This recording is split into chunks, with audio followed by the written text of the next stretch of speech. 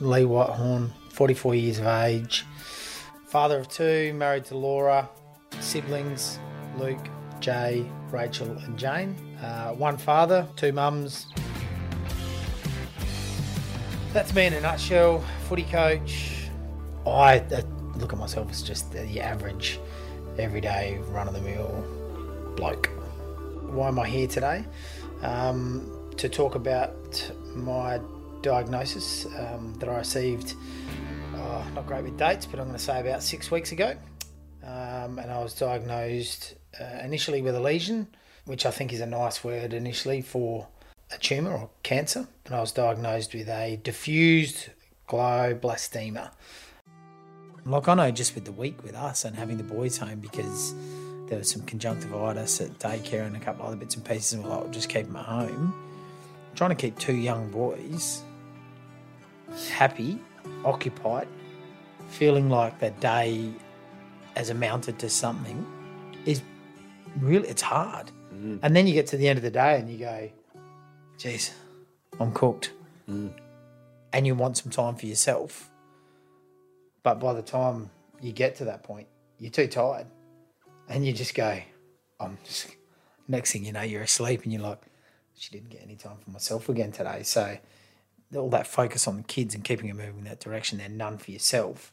And it just would build and build and build and build. I know after like a week of us having a lockdown, I was thinking about one of my mates in Sydney text me and just to check in with me. And I said, mate, don't worry about checking in with me. I said, I'm fine. We've only been in lockdown for a little bit. And outside of, obviously everything else that's going on, I'm actually going really well. But for him, he's really, really struggling. And he openly admitted, he said, mate, I'm like so close to just breaking down every day. It's not funny. He said, but I just think about you and what you're doing and what you're going through. And he said, and it's just enough to just kick me over a little bit and bring everything back into perspective and go, this will end and we'll get through this. But there are other people that are dealing with bigger things. But unless you're connected to someone that's going through that sort of stuff, or you've been around it enough, people, I guess, just see it as a, God, we're locked in. It's like being in prison. This is terrible. And I think that's the hard part, right? I think we underestimate the psychological elements of what we go through on a normal day. A lot of our day is built out of routine, but it's built out of the movement too. It's built out of get up in the morning and I go and do this and I go here and then I make my way, get ready, and then I go, and the act of getting dressed and getting ready, leaving the home, going to work, then the routines that you have in the workplace that are all part of keeping that like really clean bill of health for your mental capacity. And all of that ripped away, and then you're meant to just do the same thing, but in a confined space that you can't leave. You've got all these degrees of separation though as well, from when you, at a normal day, when you start your day and you get up and you're going to work and you organise the kids and you do whatever, and either mum drops off or dad drops off or whatever, that's done. You go to work, connect with a new group, new environment, different energy, and you get your work done. Whereas now, there's no disconnect. Everything is just, you try and get a separation, but you can't. You try and you can't. I'm a patient person, but when it comes to, if I had to get work done right now, with two little, I would. There'd be steam coming out of my ears, eyes, and every other. I don't know how parents, like I obviously don't have to worry about that part, and it does my head in, let alone having. Well, you got Borhan to look after. It's a lot of work. It's close. Actually. Yeah. Well, there you go. We're just coming out of conversation on all things lockdown, and a shout out to those who are still in lockdown around the country. It's a little bit heartbreaking, but welcome to episode 8 of the C Word. How you doing, Leroy? Outside of how you feel about the old lockdown sitch. It's a lot, isn't it? Yeah. Well, I mean, we shouldn't say it's a lot. In Queensland, we've been pretty blessed. I was going to say, we kick up a fuss. How are you doing? How are you feeling? What are we, 2-3 weeks since you've finished up? I sort of forget like now. Like I'm pretty good at just moving like on from that and just going, right, what's next? When you've got 2 kids and you're in lockdown, what's next is what are we watching next? What are we building next? What are we drawing next? What are we painting next? Yeah. You can't really see anymore, but my toenails, I've been scrubbing for the last 3 or 4 days because Max had to colour them all in to rainbows the other night. I think that's appropriate. It's a shame you actually haven't got them still. They look great with the follow Laura's Facebook page and you'll see pictures of my beautiful Shrek toes painted in different colours. So that's been our lockdown. Just had my dad move back to Adelaide. How long was he up here for? Nearly my entire treatment. So plus then a couple of weeks. 5 weeks. Post. Yeah. So 5 or 6 weeks. Has he been able to get back in? Oh, long story. Okay. Right. Well, he's stuck in Broken Hill in a tiny little hotel at the moment. Is he? With a tiny little balcony. He got 250 kilometres into South Australia, crossed the border, had all his paperwork done, everything, to then get told, sorry, but you need an exemption to return, even though he was going to self-quarantine for 14 days and so forth. And 5 hours before he left, he'd checked the information. It was all okay. But in between him checking and him leaving, it went from a level 5 to a level 6 to get back in. And he got turned around in South Australia and told to go back to Broken Hill. So that is he was mental. Look, for Dad, don't worry, I think at that point he was just like, as much as he was awesome to have around. One, because he could barely hear, so he half the time couldn't hear any of the noise the kids were making or that we were making or whatever. It didn't really matter. 2 was he just keeps to himself and gets his stuff done. But by the end of it, he was exhausted. He was tired because he had 2 kids in the house most of the time. He would do drop off, pick up each day, all of that sort of stuff, which is why he came up and then do my drop off and pick up for the majority of my treatments. So I think he was just looking forward to just going relaxing somewhere. And it just happens to be in a 1.5-star hotel in he got what he asked for, relaxing somewhere. in Broken Hill. And he sent me a couple of photos of the balcony overlooking the roundabout and the main street. Beautiful. And he's had his Woolies delivery done a couple of times. So that's lovely. He's currently eating, I think, like Maggi 2-minute noodles for dinner because they're not open for dinner, the hotel, only breakfast and lunch very quickly. So, well, shout out to Dad. Sorry to hear that. So, Dad's gone home and so has Laura's mum. Claire, she's also gone home. She was a little bit easier. Claire's she just back flew. For lockdown, is she? Yeah, she flew back into Melbourne and straight home and was absolutely ready for a 14-day lockdown. And then I think it was not even a week, maybe 4 days, and it went into Melbourne went back into a 7-day and continuing lockdown. So. So she might be a bit longer than 14 days. Yeah, I don't think it phases her at the moment. Again, after being around 2 young kids and running around after the both of us for a little while, she's a bit tired and looking forward to being at home, I guess, and having a bit of time to herself. You haven't been taking anything. You're still on your time off, right? We said until the 18th. We've got 8 more days until we have the next scan. Yeah, I'm still taking anti-seizure. Oh, yeah. Which is in all likelihood something that will continue for a long time. How long, I don't know, but I know a lot of people that have been, particularly with brain cancer, where they continue on that particular medication for a long period of time. It just reduces in the volume that you need to take, which my doctors have already said early on that they want to reduce it by a considerable amount. So, what is it? Just a tablet? It's a couple of tablets.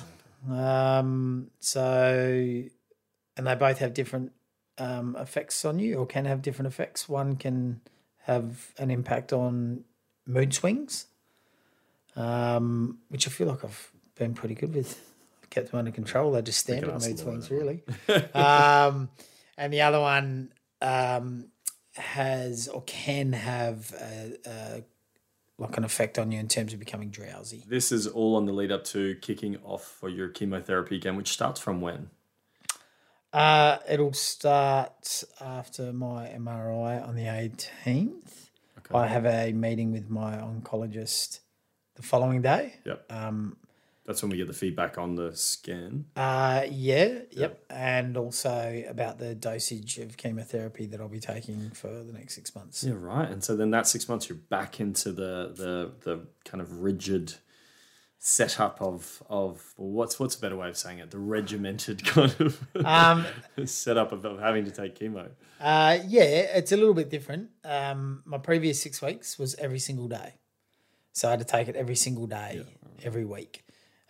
Did you get the weekends off for that as well, or you still took it on the weekends? No, radiotherapy was just the weekend off. Okay.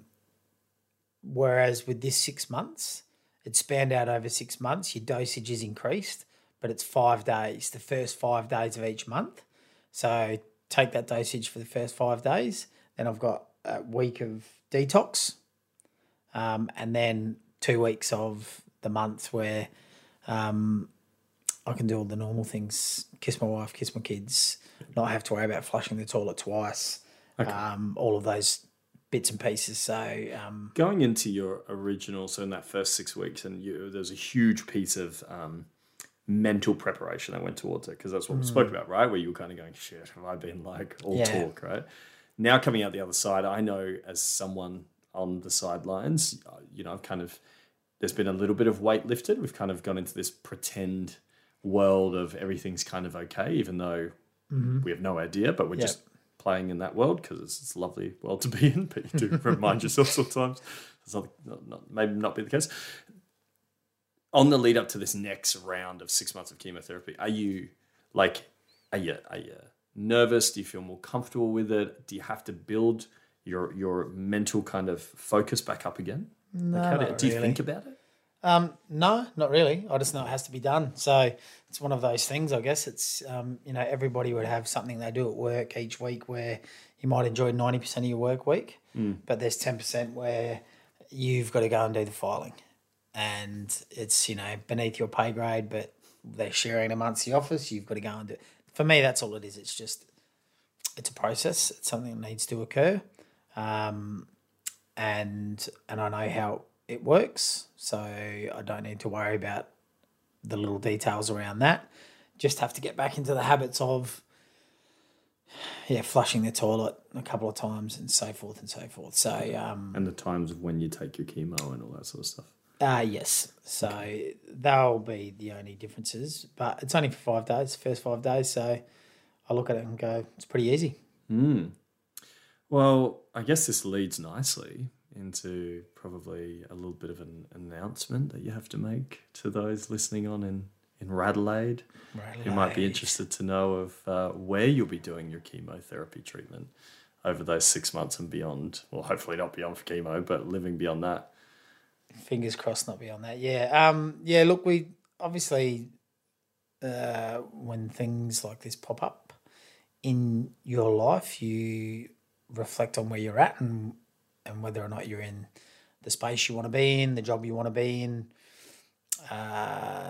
your relationship, friendships. There's a whole range of things that sort of cross your mind. I've been in Brisbane now for 6 years, 7 in total, because I had a year before that when I came up and ran Rach and Sam's cafe for 12 months and then went back to Adelaide for a short period and then moved back up here. So I've had a reasonable amount of time up here. And initially it was moving up here to be with Laura. We made meet in the middle agreement. She was coming from Hamilton Island and where she lived for 5 years. So I thought it was a bit nasty if I dragged her all the way to Adelaide where it's freezing cold or extremely hot. I would have just gone to Hamo, to be fair. It crossed my mind. But really, really small place, Hamilton Island. It's a very small place, yeah. That would actually be a little bit much. So moved here and obviously had our children, and I've spent a lot of time with my family, not so much with Laura's, especially not in the last couple of years with all the lockdown. And the one thing I've missed a lot I guess, is my friends. I've got a really large friendship group back in Adelaide that I've grown up with, and through football and sailing and school and a whole range of things. A lot of really significant friendships there that, even though we communicate, I miss a lot. And I've also missed, even though we've got the beaches up here and they're beautiful beaches, back home in Adelaide, I've got living at Largs Bay, Semaphore, through that region. We've got a beautiful peninsula along there, and that's where I grew up, and I had a great childhood growing up there. Brilliant. Loved, absolutely loved it. It was just, like playground every weekend, I guess. So for me, I started thinking, well, I plan to be here for a long time, but what do I want my kids to know about me and why I am who I am? And a big part of that is where I grew up and where I lived and my friends in that space. And it might be a little bit selfish of me, but I know that I want them to experience that. And for me, I know that that's, whilst it might be seen as, going back to something that's comfortable, that's probably right now, not probably, is what I need.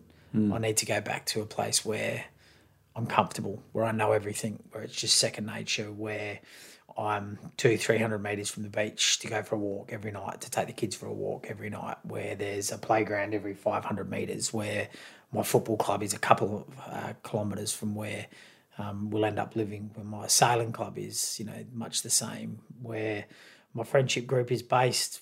That happened pretty quickly, and it's something I asked my wife, Laura, last year after my stepmom passed. We'd spent a fair bit of time down there, and I realised how much I missed it. And I'd sort of mentioned it to her, and she was not huge on the idea initially. One, because we do have great family up here, and I've got my nieces and now my little nephew, Leo, up here, and have really enjoyed that, and Laura's really enjoyed that relationship amongst the kids. But I think she could see that for me right now, again, it is selfish to a degree, but she could see that that's what I've wanted for quite a while. And I've kept it quiet because you don't want to go and tell your family and people up here that we're moving back to Adelaide because it's better. I kind of was expecting this, I reckon. Over the last 12 months, I was just waiting for that moment where you go, yeah, you know what? Just going back to good old Adelaide. Because the reality is you do hold those things that surround you, the values that you have, things that you prioritise and that bring you joy sit within that space. And up here, whilst it's been amazing for all of us to be able to live close together, the reality is I don't necessarily, plan to be stuck in one place forever. And that, having we left and come back again. So I think for me, it's kind of going, you have to just do what's right for you, and you got to do what's right for your family. And ultimately, the two things that I asked you, which was when we're talking about it, one, dare we say it in the space of what we're dealing with, but it's a bit of that deathbed mentality of kind of going irrelevant of whether you're in a situation like yourself where you're dealing with a health challenge, a significant health challenge, or not. It's the ability to look and go, if something was to happen tomorrow, am I really fully happy with every single thing that I've got in front of me right now? Or am I at least moving towards those things that I truly want to have, or a reality that I want to live in? And then followed up very quickly behind that is, does this idea or this move or this decision light my heart up with joy? Because I think that's what we have to look for, right? Is it truly going to bring me joy by doing this? And I think without even having to talk to you and knowing you, as well as I believe I do, it was almost like, well, it's a no-brainer, because it does. It's in your story, it's in your narrative, it's in all the things that you bring up. So I think it's an exciting time. I think it'll be a great move for you guys. Yeah, we're pretty excited to get underway. I think I know the answer to this, but for the sake of conversation, how did the rest of the family react to your decision? It's one of those really tricky ones, isn't it? Because I know Rachel, when I told her, was much the same as you. If this is what you want and it's going to make you happy and it's the right, then absolutely, no questions, do it. But then there's also that underlying, but we really want you to stay.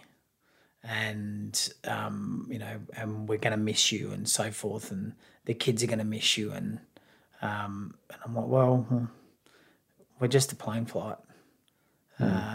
And it's easy enough for everybody to do. Well, not currently, but, Well, I don't know what reality you're living in. For 10% of the year, it's easy to travel.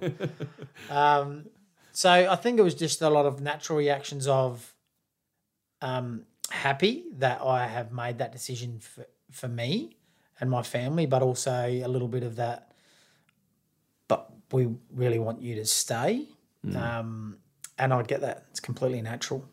People are going to miss you. Like, it's a reality of when you left Adelaide and all your friends would have had the same response, right? Like, oh, awesome, you're going to go and live up there. That's great. But, like, now we lose Lee. Do you know what I mean? Like, we lose having you around and having that ability. I think it just kind of comes with the It's just It's a natural reaction behaviour. Yeah. But the reality is you don't lose anything. It's just someone in a different space. So, is your dad happy? Yes. Yeah, look, Dad, I'd be lying if I said he was just sort of okay with it. He was pretty pumped. One, because he hasn't... Look, he's seen a bit of the boys, obviously, but he's had a lot go on over the last couple of years with my stepmum and her passing, so he's had a lot to deal with. And after spending a bit of time up here and getting to know the boys, he's just loves them to bits. And they're both, Max and Jack are both rough and tumble, and I was a bit that way, and Dad connects with them in that space really well. And I think also for Dad at his age now, it's good for him and his energy. So he's really excited about it. My sister Jane, who is having a baby. I was going to say Jane's about to have a baby, so that'll be a good time. Yep, so we'll be down there for that with her, which will be really, really good because she'll need the support. And then I've got all my good friends, and I think, like I said the other week, my best mate Luke, who him and his partner Megan just had their little boy. I don't know how many weeks ago now, 6-8 weeks ago. I've had that little one, and I'm really looking forward to. I've always wanted to share. We've shared a lot together, Luke and I, over a long period of time. And I think I've mentioned it before that we used to be referred to all the time as the Lieberts.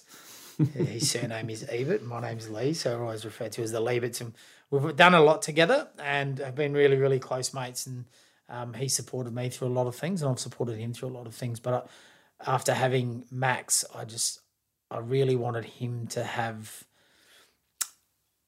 a child so he could experience it, and I wanted to be there to share that with him because he is my best mate.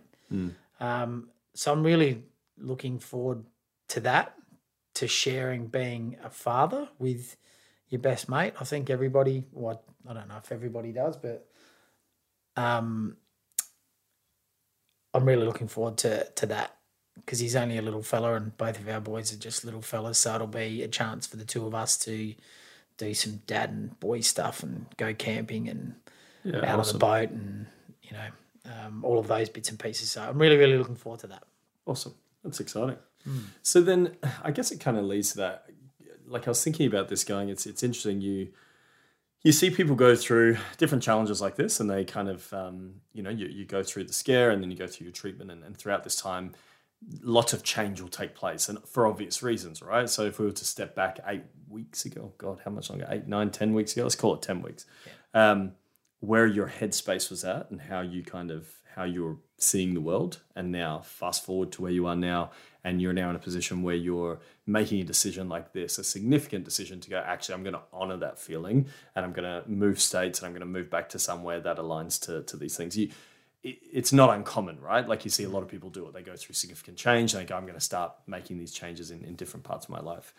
You're moving, that's great. What other areas where else have you changed your mind, shifted your thoughts, like whether it's your diet or your exercise or drinking or lifestyle or behavior? I don't know. What else have you kind of experienced? And I guess the reason I ask this is thinking of other people who maybe are going through something significant and maybe have the same thing. Maybe they're challenged a bit more by it. Maybe they don't want to make that change, but their heart is saying to change it or not. Like, what have you kind of experienced over this time? I look a lot, to be honest. I've had, particularly in the last couple of weeks, I've probably had, there's a lot of pressure on my wife, and probably goes unrecognised, I guess, by a lot, because people look at me and go, "Gee, you're going through this," but it's not just me. It is my family, and it's my wife in particular, and so there's been significant sort of changes for her there, and she's been amazing in that space, and I'm really, really proud of the way that she has held the family together. In terms of myself and what I've seen is, or what I've noticed that's changed is, a long time ago, my mum took me for, was it kinesiology or Bowen therapy? It was something along those lines. Maybe kinesiology. Could have been. I had gone through something. I won't go into it, but I'd gone through something, and I wasn't in a good headspace. And so she said, "Right, you're going to go and see this lady, and she'll help you." And me being the person that I was, probably still am to a degree, I'm like, she better be good. And she sat down and we went through a whole range of things, and she's asking me all these questions. She's trying to get me to a point where I'm going to, explode in tears. And I think I said it to her at the time, are you wanting me to cry today during this meeting? Because if that's the case, it's not going to happen. But I need to take something away from today's meeting, because at that point I'm thinking it's costing me a couple of $100. I better take something away from this. And she gave me a really good piece of advice, and she was probably a reflection of how good she was at her job. I've never seen her again. I don't know what she does now, but she said, "All right, well, if I can give you one piece of advice, it's that when you're going through any sort of trauma or change, you can't dismiss it. And at some point each day, and it might not be each day, but generally it is, there's going to be a time where you want to be angry, or you want to be sad, you want to be upset, so something in that range of emotions you want to be. But being in that range of emotion for a full day or days is not healthy. But it's healthy to be in that space for a period of time." So she just said to me, "Look, 15 minutes, set yourself for 15 minutes each day, and that's your get the crap out. 15 minutes. If it's a cry for 15 minutes. But when that timer goes off, stop, switch onto the day. You've shifted all that negativity or that bad juju, and you're now moving into the good part of the day." And I've used that a lot, and I've had to be far more mindful in that space, particularly when I have been feeling a bit tired, or you question things and you go, because it's a lot of work to maintain a positive attitude, I guess. It's easy to, a lot of us say, speak in that manner these days, that it's all about positivity. But it doesn't become genuine until you are genuinely faced with something like this, where being positive is important in terms of belief. Like, I'm not just saying I'm positive, I'm believing in my attitude and the way that I'm looking at this. And so I've had little challenges throughout, I guess, the last couple of months in that space. And when I say little, it's been really, really small. It doesn't take much to sort of snap you back into reality. It might be, Jack coming out and saying something, doing something, and makes you laugh, and all of a sudden you go, actually, you know what, life's pretty good. And I'm pretty lucky and I'm pretty blessed. So dump the crap, that's my 10 minutes done, and move on. So I've had to become far more aware from a mindfulness perspective, from a diet perspective. Yeah, we've changed a little bit. I've haven't completely dumped sugar. I'm not one of those people that, I haven't gone out and bought, 20 copies of the no sugar cookbooks, and I'm certainly not making raw slices or anything like that.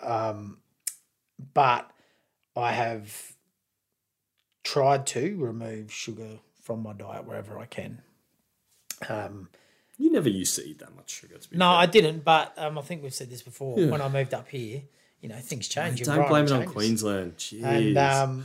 And I did start indulging a little bit more and eating far more. And A little indulge into the old Tim Tams or into the old Tim Tams, Cadbury's, Clinkers, the works. So I've just made an active decision, I guess, to go right. Sugar was a bad thing. Alcohol was also told. Alcohol is just from an inflammation point of view. Yeah. So everybody knows when you drink alcohol, it inflames different parts of your body just because it's not great. Now, if I had cancer anywhere else and it was in my toe, and probably wouldn't worry too much about my toe being inflamed, but when it comes to your brain, you've got a skull that doesn't expand. And from that perspective, I guess I have to be really mindful. I'm not saying I'm never going to drink again because I love good red wine far too much. One of my really good mates back in Adelaide, Jamo, sent me up a few bottles of his new wine called Chance Encounter. That's the brand anyway. And I hadn't had wine for a long time, and I had a couple after treatment, and it was absolutely delicious and amazing. There's so much joy that comes with that. How can it be? Oh, there was something in me after I had it that I was like, it felt wrong. That's right. It felt wrong because I was thinking, I'm trying my absolute best to maximize my time here for my children and for my wife and my family. So is it selfish of me to go and just drink alcohol, even though it might have a negative effect? Yeah, it is. So, and everybody will look at it differently, and others might go through this stuff and drink and smoke and do whatever they want, and that's their own choice. Yeah. But for me, I guess balancing out your morals and then what your body requires and what it needs to be its absolute best. Yeah. I've cut out drinking. And then food, you've been eating. Yeah, we've been eating vegan 4 nights a week. I know. God, you're becoming a vegan, not even talking about it. You're not a real vegan. I'm not going to become a... I should know it because I eat plant-based. So yeah. I'm not going to I'm not going to be a vegan. I know that much. Vegan, CrossFit, any of those ones. You're guaranteed to talk about it. I've done both. I mean, I have to admit that. I'll never be a CrossFitter. I'll never be a CrossFitter. I don't like wearing my socks pulled up to my knees to train. No, I wasn't one of those CrossFitters. I didn't have the old No, that's good. Have you seen a again, it's not about, you're not sitting here recommending anything, you're just talking about your own experience. So by shifting your diet and reducing certain things like, meat and whatnot, by having the more plant-based meals, have you felt an effect? Do you feel better for it just in general?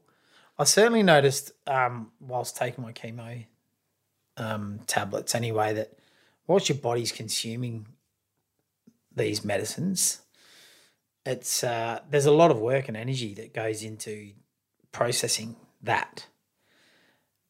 Why burden your body anymore with a 600-gram steak every night, even though I love that?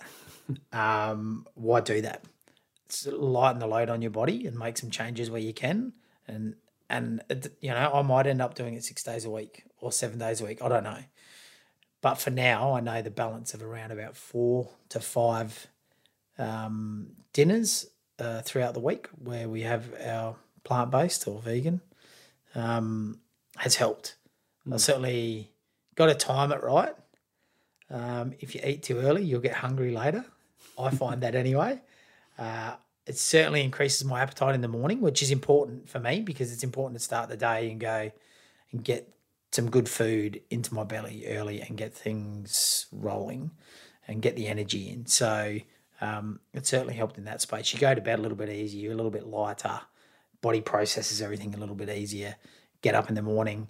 You don't have that lag of an enormous meal from the night before where you go, you know what, I'll just wait until lunch and then I'll make a bad choice at lunch. You wake up and you go, actually, I'm ready to eat. What am I going to have? I think I'll have something good and light to start the day. So Not something that we'll do all the time, but it's certainly something that we've incorporated and we've enjoyed it. There's some really good stuff. Did you expect you would make these changes before? Like, again, so the whole point of that conversation was, I guess, going back to the start, seeing where you're at now.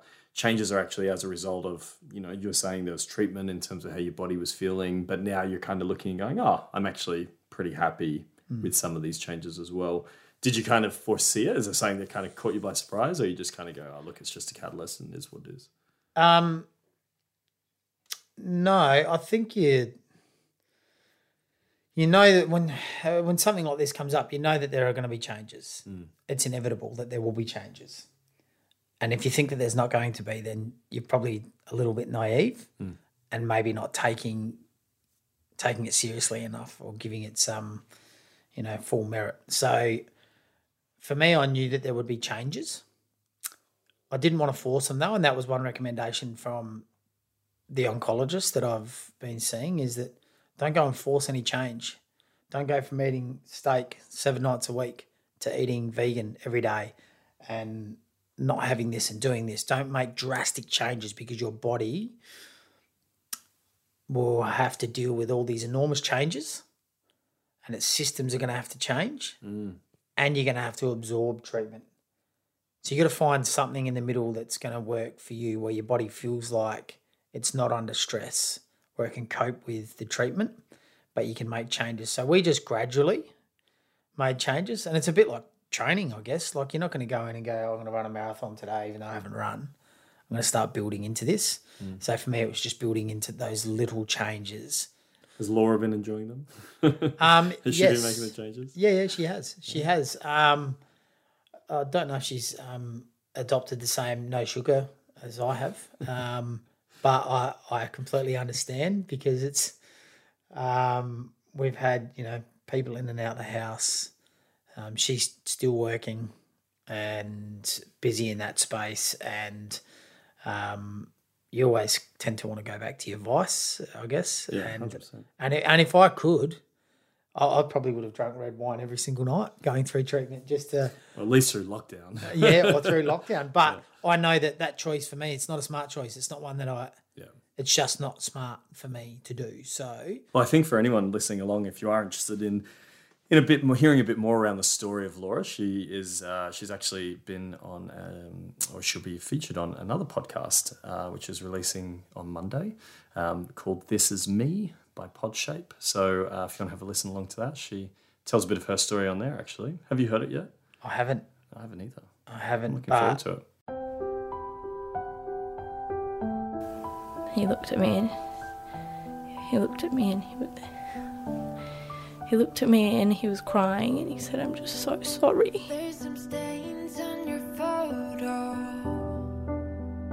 little cracks on your rusty frame. And it was so sad that someone that's just been told that is thinking about anyone else but themselves. Like, he's so selfless and it's just... Like, that's what actually set me off. I hadn't cried until that point. And I was like, you have nothing to be sorry about. You don't choose this. Like, this chooses you. Unfortunately, there's no cause. There's nothing anyone can do. It just chooses who it chooses, which is the worst part of the whole thing.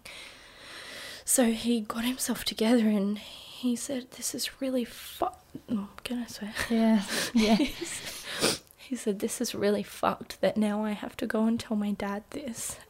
So we walked back and we'd got it together a bit. Brian is his dad and he was sitting there and he looked up with so much hope on his face that it was all going to be okay. And Lee just kept walking.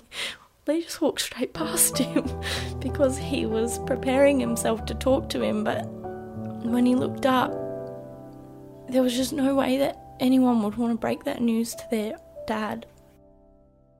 All right. Well, I guess the next time that we talk, it'll be post your MRI, so we'll at least have some results to be able to talk through. Yes. See how you're feeling. See where we're at. Yep. And when's the move planned for? What date? When's the celebrations happening in the Rads for all your friends down there? They've probably already started. in Adelaide. They'll just continue through till we arrive. They're already at the pub. Actually, I don't know. Are they locked down still at the moment?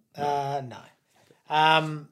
10th of September. So we just got to squeeze everything in between now and then, and we'll fly home, and rather than drive. Yeah, I think that's probably good. Yeah, don't really want to drive. No, my luck, we'll get locked in Broken Hill for 2 weeks. Oh, well, your dad will still be there. So that'll be fun. Well, their dad's probably bought the hotel. He's actually just staying there. He's living there now. He's staying out sold up the property in Adelaide and he's relocated. And that is where we can continue on the C Word podcast, coming live from Broken Hill. And we'll do our monthly catch-ups with you outside by the roundabout and a look up the balcony. Yes. Fantastic. Well, I look forward to coming live from Broken Hill, but that will be after our next catch-up about your MRI.